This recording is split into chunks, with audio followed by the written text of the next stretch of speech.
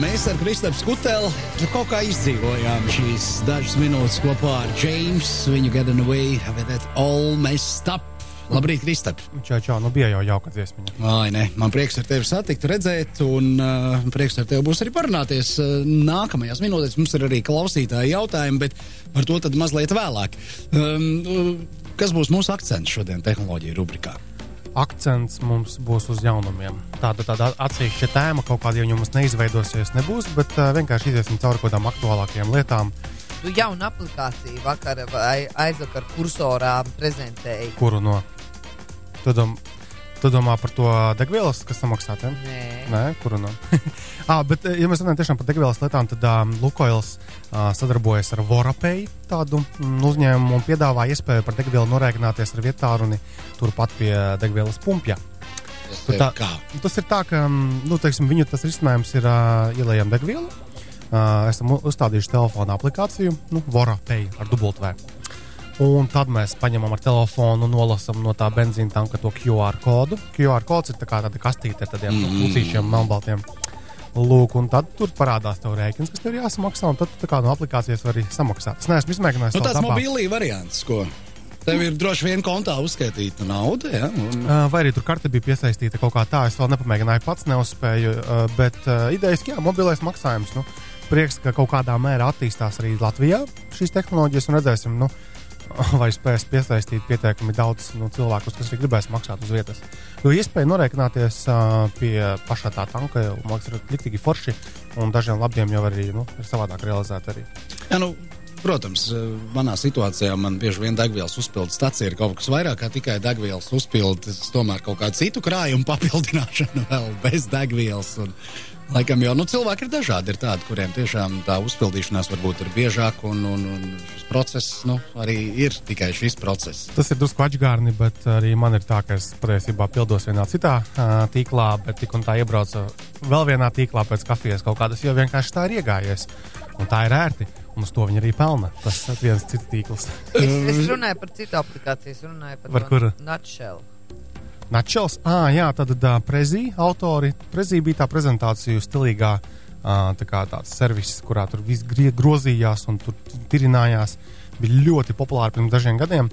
Un tagad viņiem radījuši jaunu aplikāciju. Tu pamēģināji viņu, ja? Nē, vēl. Tur laikam varēja bildītes kopā salikt kaut kādas un taisīt tā kā maziņus video. Bet pamēģināt arī droši, jā. Ja mēs runājam par tādām aplikācijām un servisiem, tad Microsoft ir iegādājies kalendāru. Kalendāru? Jā. Ir tāda aplikācija kā Sunrise. Ļoti foršā tāda kalendāra un produktivitātes aplikācija. Priekš Androidiem, priekš iPhoneiem un datorā arī versija. Un ļoti forša kalendāra aplikācija. Un Microsoft pēdējā gada laikā ļoti ir aizraujušies ar dažādu uzņēmumu iegādi. Piemēram, nesen viņi nopirka uzņēmumu kā Kompli, laikam saucās, un pārtaisīja par Outlook aplikāciju e-pastu. Un es pat teiktu, ka tā ir uzreiz kļūsi par vienu no populārākajām un pat labākajām e-pasta aplikācijām gan iPhoneiem, gan Androidiem. Bet ko nozīmē ļoti forša kalendāra aplikācija? Droši vien kaut kādas iespējas, kaut kāda atgādinājuma, kaut kāda pieraksti, kaut kas sējas kalendārs, kas tur vēl ir? Jā, kalendārus tur pievienot kādus grib arī sējas kalendārus, bet tur tā atšķirība bija tāda, ka tur viss smuki kopā izskatās beidzot arī. Ja vien neesam kaut kādi ļoti tādi kalendāru ņiņģes, kuriem vajag kaut kādas mega iespējas, pat nezinu, kas varētu tur būt tāds beigas sarežģīts, bet Sunrise ir tāda lieta, kas ļoti labi izskatās un arī ērti darbojas. Es pirms tam biju dzirdējis, bet nebiju lietojis, un tagad es izdzirdēju to baumu, ka Microsoft iegādājas uzlikus savām visām ierīcēm pagaidām, forši lietojot. Labi. Tā, Kristap, laiks jautājumam, kuru uzdod klausītājs Twitterī. Vai tu vari ātri tagad ieteikt kādu telefonu ar 2 SIM kartēm un līdz 300 eiro? Jā, ja mēs, labi, tādu telefonu patiesībā ir diezgan daudz, un viens no šādiem telefoniem šajā cenu kategorijā un ar 2 SIM kartēm ir šajā nedēļā prezentētais jaunais Just 5 Blaster. Jā. Tāda viņiem bija tur Spacer 2, Spacer 2S pagājušajā gadā un iepriekš, un tagad ir jaunais Blasters. Tātad beidzot kaut cik sakarīga tāda, izteikti tā specifikācija tehniskā. Mēs esam dabūjuši jau uz testu, un kursorā tuvākajo nedēļu, es domāju, nākošu vai aiznākošu nedēļu jau būs arī apskats. Jo ar tiem Just 5 ir tā, ka labāk sagaidīt apskatu tomēr. tur nopirkt viņu viegli un pārdot viņus ļoti daudz. Patiesībā. Tāpat kā ar viens taps dzīvoklē. Jā, bet pēc tam mums būs jādzīvo ar to telefonu. Bet Just 5 Spacer ir pagājušā gada Latvijā pirktākais vietārunis. Cilvēki vienkārši viņu ir pirkuši nenormālākos apjomos. Jā. Kas ir ļoti interesanti, ņemot vairāk. Nevis 6. iPhone. 6. iPhone ir arī patiesībā top 5 vismaz, vai kaut kur ļoti tuvu. Jā, vakardien taču viņiem tas priecīgais paziņojums bija par to ārkārtīgi skaisto ciparu, ko viņi ir nopelnījuši pagājušā gadā. Nē, tas bija Apple kompānijas vērtība. Vērtība 700 miljardi. Protams, Ausmīgi aplausi atskanēja zālē. Loģiski. Tad tajā momentā, kad cilvēki runā, ka Tims Kuks, esošais vadītājs, nav vairāk Steve's Jobs, bet ja mēs paraugāmies pēdējos pāris gados, kur tagad ir Apple, ka viņi spēja pārdot tos garlaicīgos un neinovatīvos produktus un kļūt par vērtīgāko kompāniju vispār pasaules vēsturē, tad kaut ko tas cilvēks tomēr zina, ko viņš dara. Lūk. Tā, Apple, par Apple tikai pozitīvas ziņas pēdējos gados. Pateicoties viņu paziņojumiem, Krievijā ir noardīts iPhone piemineklis. Tas tomēr arī kaut kāds rādītājs. Labi.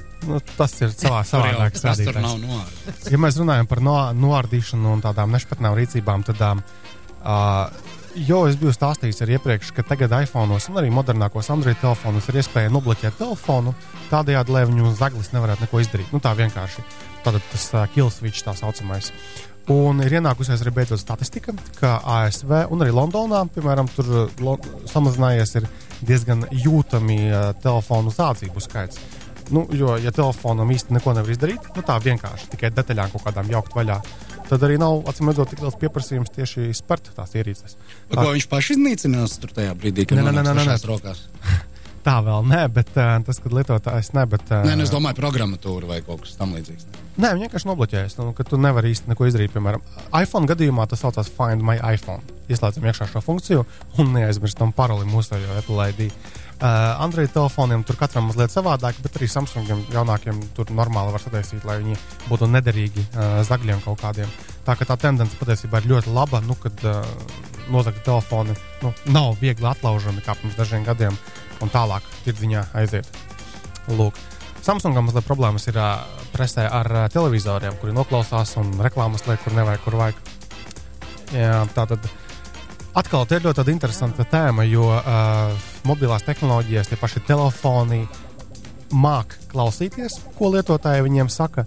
Tur ir divi varianti. Tad, ja mēs pieturam kaut kādu podziņu un iesakam balss komandu, piemēram, piezvanīt Jurim. Protams, telefons nesapratīs latviešu valodu, bet doma skaidra.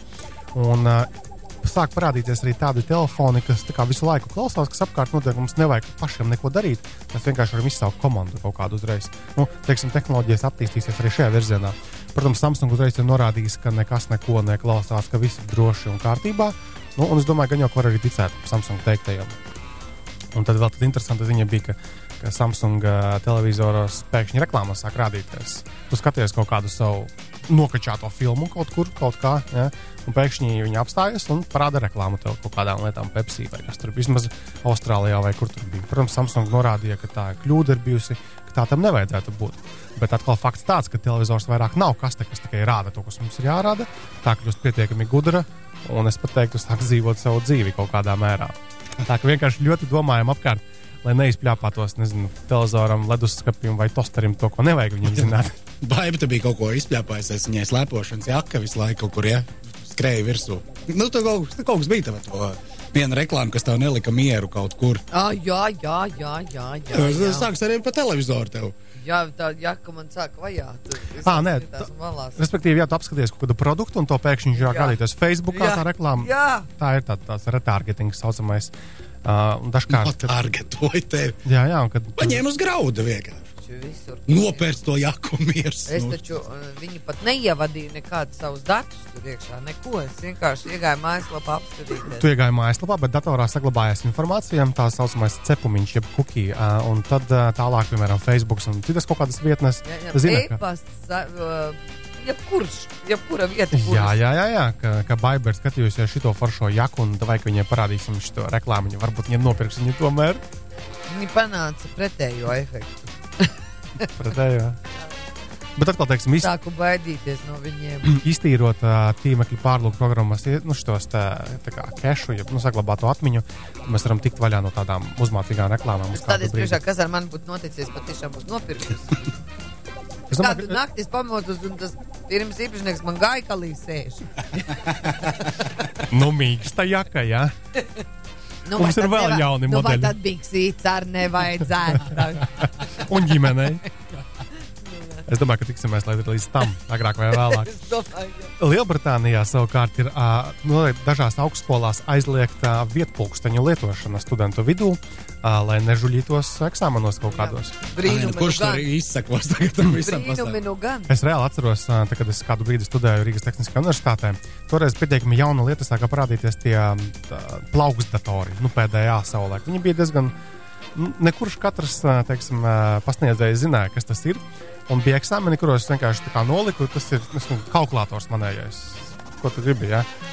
Bet bija atkal daži pasniedzēji, kas tā kā pienāk, kas tas ir? Es saku, kalkulators. Tas nav kalkulators, tas tur HP tāds un šitāds, viss divi ej prom. Tā, ka tagad arī ar vietpulksteņiem nevar īsti piečikarēt, jā? Tomēr arī pasniedzējiem jāiet līdz tehnoloģijām. Pasniedzējiem Lielbritānijā maksā pietiekoši labi, lai viņi varētu ne tikai apskatīt kā eksotiku tos preces, bet lai arī varētu iegādāties. Maksāšana ir viena lieta, bet tomēr jābūt arī interesē kaut kādai. Nē, protams, bet ja tev nav pilnīgi galīgi tāda līdzekļa tam, teiksim, mūsdienās skolotājiem pietiek tikai, lai nomaksātu komunālos rēķinus un pārtikai, ja viņiem prātā nenāk iet uz elektronikas preču veikaliem, meklēt tur kādi jauni gadžeti. Viņiem jāklausās mūsu rubrika. Jāklausās mūsu, Tik daudz. Kursoram gadiņš viens starp. Mēs tev dāvinām apelsīnu, ko mums Dons uzdāvināja. Jau pilnīgi šķiet. Jā, tas ir Dons. Parakstiņa nav tur, jā?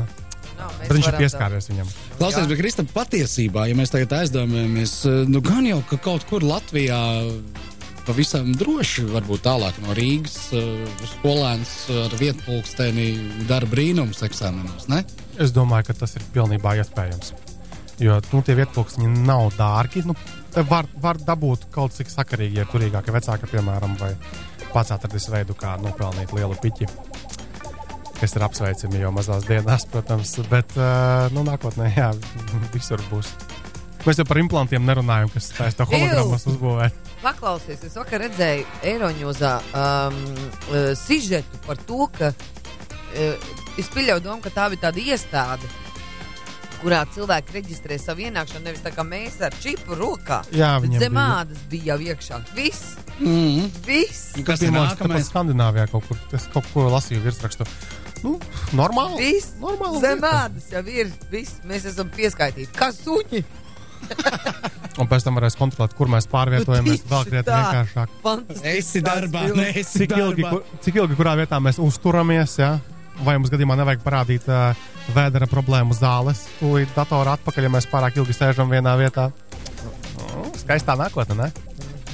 Zini, biedējoši, bet jau vairs tiešām nekā kaut kāda doma par tālu nākotni. Bet vakar Eiroņūzā rādīja, kā cilvēks iet uz darbu, viņš pieliek roku. To es saprotu, jā. Un droši vien pienāks brīdis, ja tu negribēsi tev iešaus pa gabalu to čipu. Nē, tas ir viens, otrs, pienāks brīdis droši vien sāks ar tiem, kas jaunie piesakās šajā pasaulē, jā, cilvēciņam, viņi sāks visu kaut kā iezīmēt. Čipos, jā, kā zvērus kaut kā. Un mēs vecajie turēsimies pret tiem. Un būs kopienas, veidosies kopienas. Jā, būs klasifikācijas, pieskaitīt jau nepieskaitīt. Nečipotie lauķi tādi. Patiesībā tas arī ir, es esmu lasījis kaut cik arī, teiksim, par tiem nākotnes pareģojumiem, un tik tiešām ir viena no teorijām, ka sāks veidoties cilvēku komunas, kas atsakās no šitām lietām, viņus arī pats sauc par refuznikiem. Tā kā refuse, atteikties no jaunajām lietām, tad viņi tur mēģinās sabotēt robotus un tehnoloģijas. Atkal šodien redzēju video, ir tāda kompānija kā Boston Dynamics, ko nopirka Google, tad robotus viņi veido. Jau pirms vairākiem gadiem viņiem bija tāds kā suns izveidots robots, un tagad viņiem jaunā versija skraida kā suns, labi, kā maziņš zirgs suns kaut kāds, un cilvēki viņu arī spārda ar kājām, bet viņu nevar nogāzt nost. Un es tagad iedomājos, ka paies tiešām varbūt daži gadi, un šitie suņi roboti zanās mūsu cilvēkus. Jo reāli, tu nekur neaizbēgsi no viņa, tu viņu īsti nevarēsi apmuļķot nekā. Drūmi. Vēl jau vairāk, ja tev čips tad viņš zina, cik tu noguris esi, viņš zina, cik ilgi vēl būs to jāskrien pakaļ.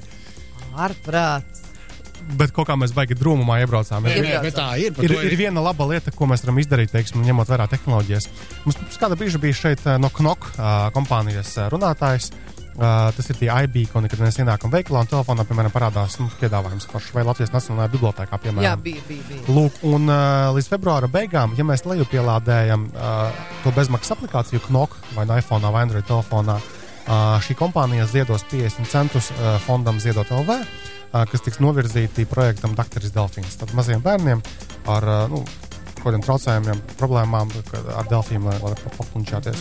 Jo tagad ir tā programma atvērusies iPadā, tur tajā delfinārijā. Jā. Viņi jau kādu laicību bija, viņi bija remontā.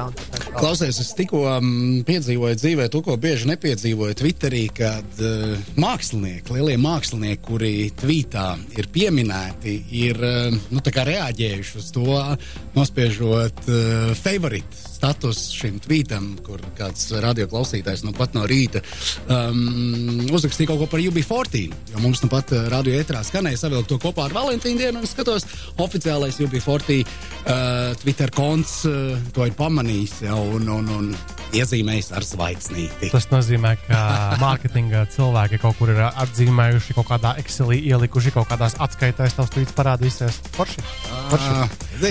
Vēl viena lieta, teiksim, tātad 13. līdz 13. februāra naktī var iesniegt savu mīlestības veltījumu, lai viņš kosmosā parādītos.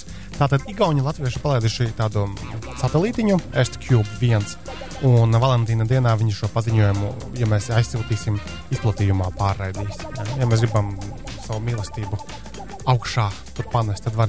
Mājaslapa ir estcube.eu estcube.eu. Un tur ir latviešu valodā informācija, kā mēs varam iesniegt šo interesanto lietu. Bet kas tur notiks?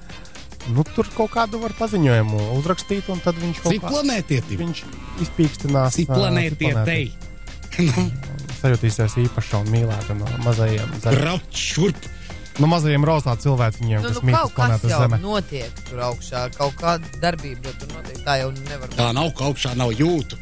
Jā. Siguldā, ja mēs gadāmies Siguldā, tad līdz 22. februārim ir vērts aiziet uz Siguldas pagasta kultūras namu, apskatīties datoru un elektronikas izstādi. Kaut kur es lasīju par to, un cilvēki arī bija Twitterī bildes ielikuši, izskatās diezgan interesanti, pietiekami liela kolekcija. Ja es pats pagadīšos, arī būtu jāaiziet. Un to var pieķert klāt pasaules čempionātam Kamaniņās. Kurš notiek kaut kad brīvdienās. Tā, labi, metam mieru. Paldies, Kristaps Kutels bija pie mums studijā. Vairāk uzzināsiet Kursors LV, jo tur tad viņi visas ikdienišķās aktivitātes ir vērojams un tām var izsakot. Un ja atradīsiet rakstu, kurā mēs sakam, ka mums gadiņš viens, tur tālāk ir iespēja dabūt arī balvu ļoti foršu fitnesa pulksteni no TomToma. Būs jāpastāsta fórumā savu pieredzi ar kādu telefonu vai planšetdatoru, ko mēs lietojam. Vai mums kaut kas tur patīk, vai darbojas, vai nedarbojas. Tā, lai cilvēkiem ir jēga no mūsu tā stāstītā. Un mēs arī mēneša beigās uzdāvināsim kādam foršu fitnesa pulksteni. Kur dzimšanas dienu, tur arī kūks. Paldies, Kristap, ka atnāc līdz nākamajai nedēļai. Tā.